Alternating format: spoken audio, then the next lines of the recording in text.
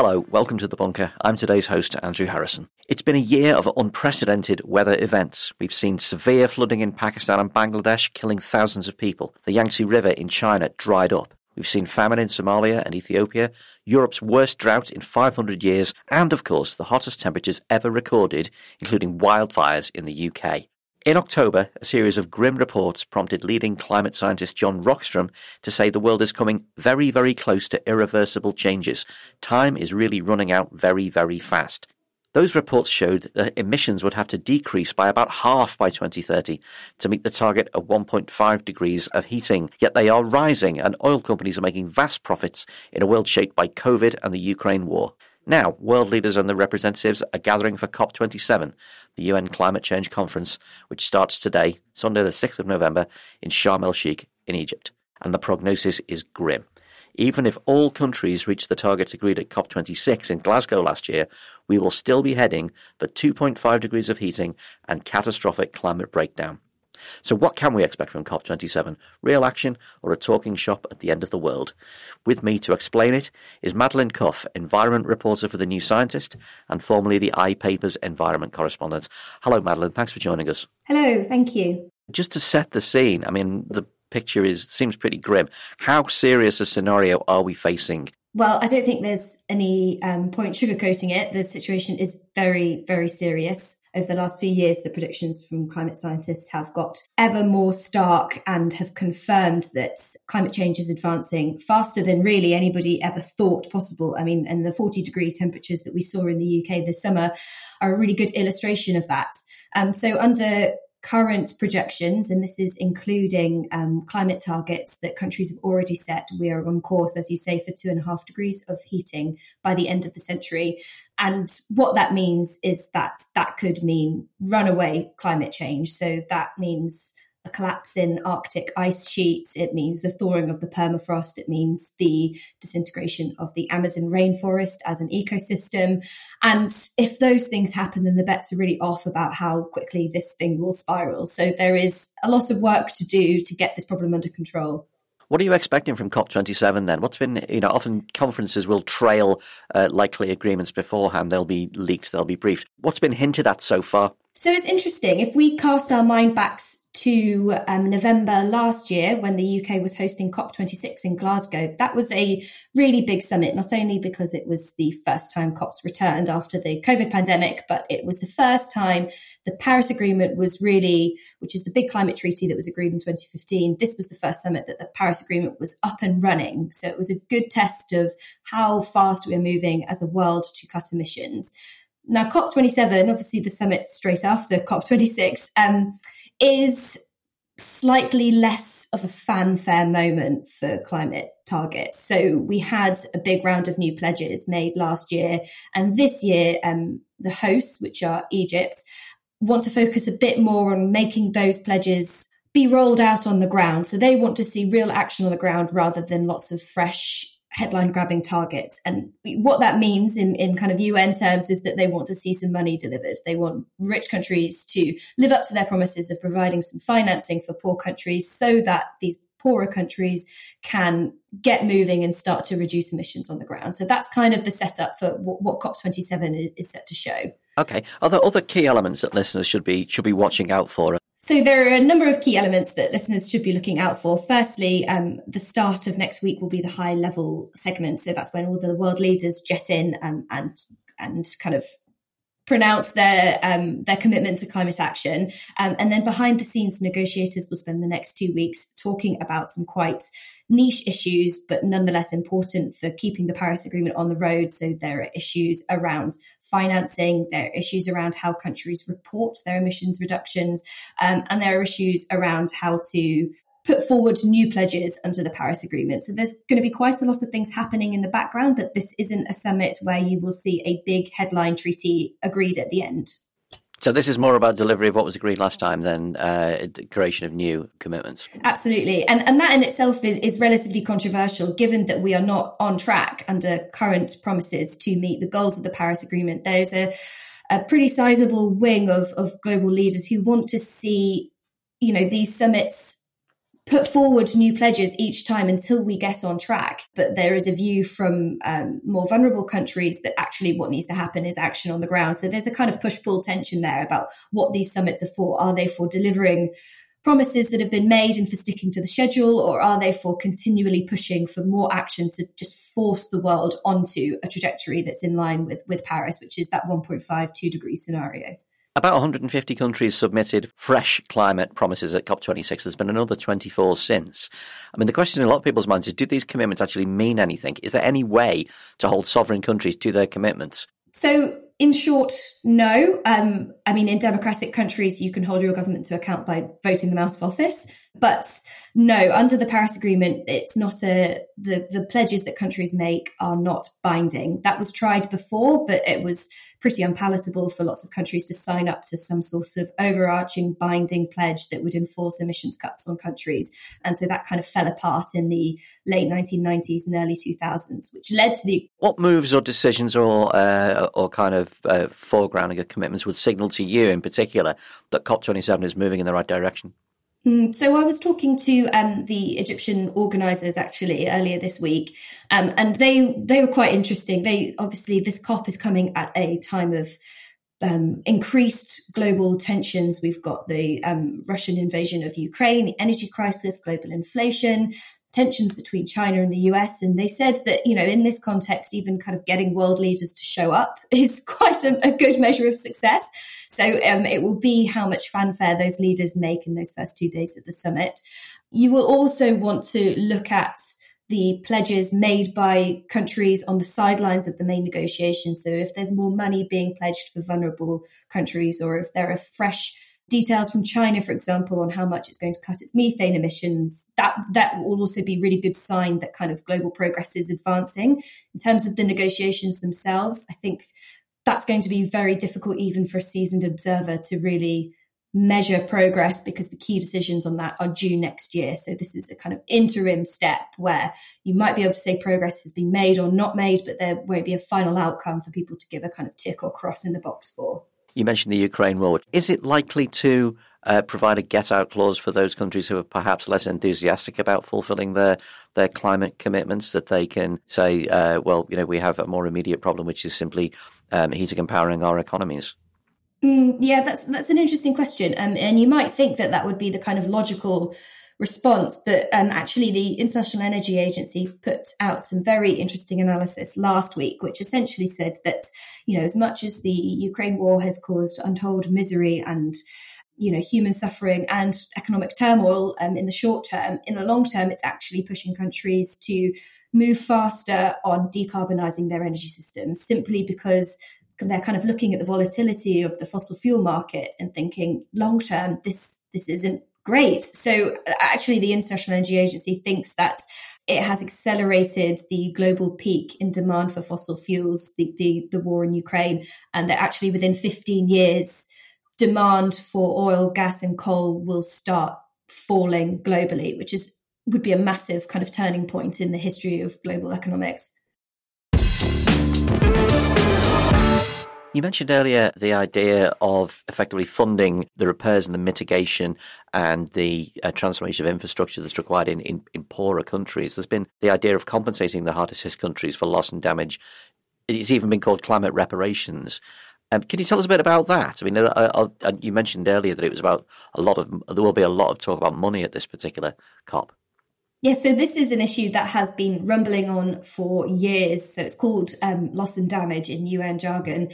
And essentially the concept is that poorer countries around the world, or more climate vulnerable nations, are already suffering impacts from climate change that they didn't cause. It's developed nations that are responsible for the bulk of historical emissions, but it is the like of the Horn of Africa, low-lying islands, Pakistan, that we've seen has suffered devastating floods this summer, and they are not responsible for the emissions that kind of have heated the atmosphere to a point that those kinds of events are possible. So the argument goes that the countries that are responsible for this mess should be helping the countries suffering the cleanup to kind of get out of it. It's a really, really contentious issue. Developed countries, particularly the US, are worried that once you agree to the principle of handing over money for climate damage, then, where does that end? Essentially, it's opening Pandora's box. It was a big issue last year at COP26 in Glasgow. Countries agreed at the last minute after a row in the final plenary that they would agree to more talks. But what climate vulnerable countries really want to see in Sharm el-Sheikh is some money on the table. That's probably unlikely to happen, but it's turning out to be a big flashpoint for the summit. If you are kind of not in the thick of this conversation, you're somebody like me, it may well have looked to you that at COP26, the kind of finale, as it were, was that China, India, and a couple of the other heavily coal-dependent countries sort of torpedoed the agreement at the last moment with demands about continued coal use. Is that really what happened? And have those heavily coal-dependent countries kind of changed their stance at all in the intervening year? Well, it certainly caused a bit of last-minute drama, which is not usually what you see at these COPs. Usually they're quite staid. There's lots of arguments over the placements of commas. These talks go on for hours and they're unintelligible to the outside world. But this kind of last-minute drama from China and India that left our COP26 president, Alok Sharma, in tears at the end of the summit really made journalists in the room kind of sit up and listen. I wouldn't say they torpedoed the agreement. I mean, one thing to bear in mind is that the Glasgow Climate Pact, which was the agreement at the end of COP26, it was a non-binding agreement that countries were signing up to. And the main thrust of that agreement was to say that countries would come back next year with stronger climate pledges and that countries would fund more climate adaptation for vulnerable countries. So there were some really key elements in that document, and the language around fossil fuels was not something that was regarded as a really kind of central pledge that would kind of lead to action. It was more a signalling phrase. And it was important because it was historic. It was the first time fossil fuels have been mentioned in a final climate agreement. But I don't think anyone would say that it was really going to kind of change the needle on action on fossil fuels. So, it was certainly interesting that China and India did not feel ready to commit to a complete phase out. They argued that the language should be changed to phase down of coal use. But in terms of how much real world impact that had, I would probably say minimal. And it was a good bit of drama to tell a story at the end of the summit about what was happening. But yeah, its real world impact was not substantial. One of the things you often hear from climate deniers is that, well, China's building a new coal-fired power plant every 15 minutes, so it doesn't matter what we do, we might as well continue as normal because things are heading in that direction anyway. Have you noticed that China has in any way moderated its direction of its industrial development? Is Xi's government conscious of the fact that climate change is real and will affect China too? Yeah. So, there's no point painting China as a darling of the climate world. It's one of the biggest emitters alongside the US.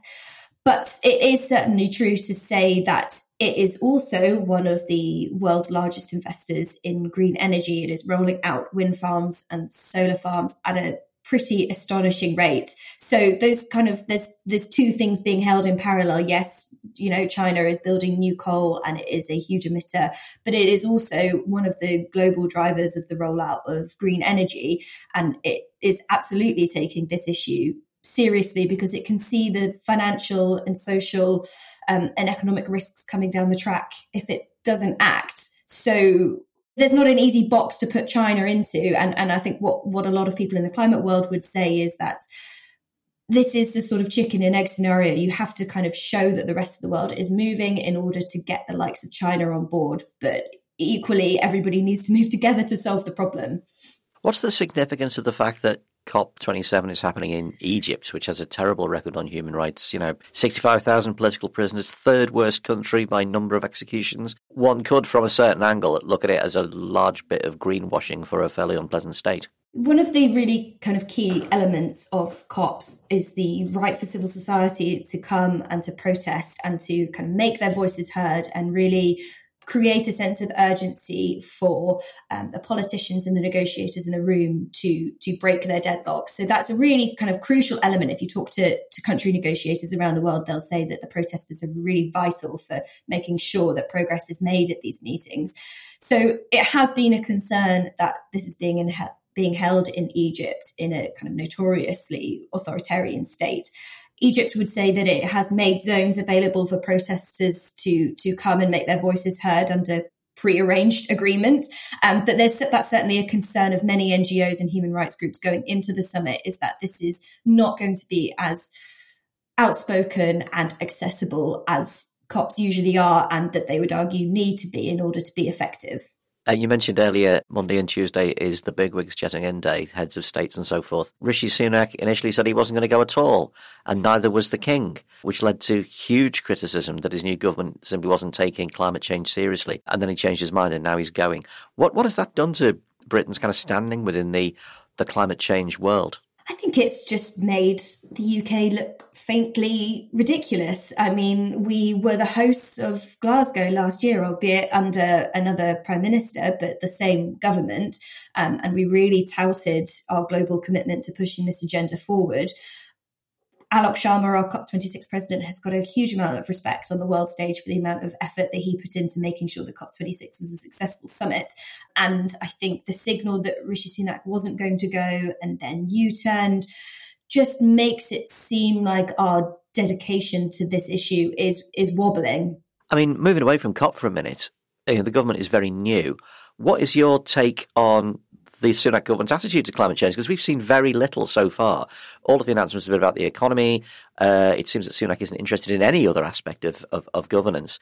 How would you mark the Sunak government's green card so far? I think it is too soon to tell. We'll know after this fiscal statement that's coming up, I mean, what the government's agenda and priorities are going to be. One good thing that has happened is that the ban on fracking has been reinstated after Liz Truss tried to lift it. I mean, in reality, it probably wasn't going to go ahead because it's just too unpopular in those local areas, but it was an important signal to send. But there's lots of key decisions outstanding. So there's a decision on a new coal mine in Northumberland that we're still waiting on. Still waiting on how much money the government might allocate to certain really key issues like energy efficiency, to renewable energy. So it's too early to judge the Sunak government yet, but there are some very kind of pressing questions that campaigners will have and will want answers on in the next few months.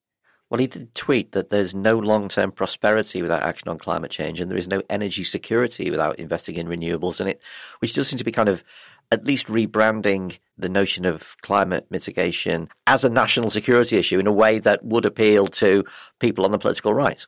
Yes, and that, there are some very strong arguments for investing in renewables and energy efficiency in the current context that have nothing to do with climate change and that have everything to do with energy security. The way that you insulate households from escalating gas prices is to help them use less gas. And the way you do that is to help them insulate their lofts, double glaze their windows and use a heat pump instead. So, there's a very good argument for taking these steps from a kind of purely security lens and not have to try and, fight the fight on climate change. Hello, I'm Ros Taylor with news of Oh God, What Now, the politics podcast that's never going to leave its voter ID at home. On Friday's show, it's 6 months until the US election and Donald Trump is stuck sitting on trial in a New York courthouse. Is he bulletproof or can Joe Biden turn around the polls? In the second half, it's local elections week, but we've steadily taken power away from local authorities. What if we gave it back? And in the extra bit for supporters, is there a right level of ruthlessness in politics? That's Oh God, What Now? With me, Ros Taylor, Raphael Baer, Hannah Fern, guest Nikki McCann Ramirez, out now, wherever you get your podcasts. Does it matter that King Charles won't be at the actual conference, but has decided to host a party at Buckingham Palace? A lot of people took that as subtweeting the Prime Minister. I think personally he will be very disappointed to not be there. Anyone who's followed King Charles's career over the last few decades will know that this is an issue he's really passionate about, and so would like to have been there in person. So I think that does matter, but it's obviously a slightly outdated decision given that it was taken under Liz Truss's short-lived government. I think it probably sends quite an important signal that he is convening a meeting tonight at the Palace. And I think it's now clear that this is an issue that is too important to the public, to the media to ignore. And that's why Rishi Sunak U-turned on his decision to go to COP. And I would be willing to bet that next year King Charles will be allowed to go to COP28. So there you go. I thought Green King just ran the pubs, but evidently not. Just to wrap up then, I mean, Madeline, this has been really interesting and kind of filled in a huge amount of background. Is there one particular thing that listeners should look out for as the significant moment? I know it may be sort of oversimplifying it. Is there an aspect of this that you can think, if this happens, we'll know it's heading in the right direction? Oh, I think this COP is going to be quite a difficult one for that because, as I say, there's not going to be a nice, shiny announcement at the end of the week to say, yes, look, this was what was agreed. But one thing I'm personally looking out for is last year at COP26, the US and China pulled together a hasty press conference where they announced that they would be working together on climate issues going forward. And as the two global largest emitters, that's a really important signal. That's since broken down over tensions around Taiwan.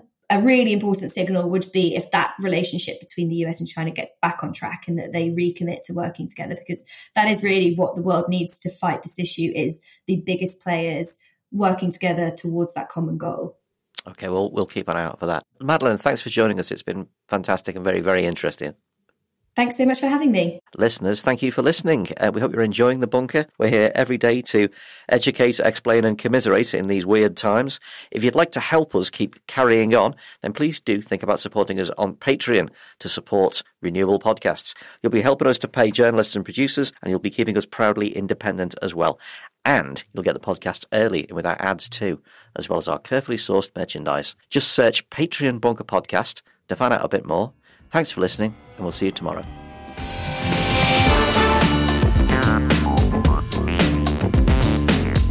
The Bunker Daily was produced and presented by Andrew Harrison. The lead producer was Jacob Jarvis, and the producers were Jacob Archbold, Jelena Sofronievich, and me, Alex Rees. The assistant producer was Kasia Tomaszewicz. Our marketing manager is Gina Richard.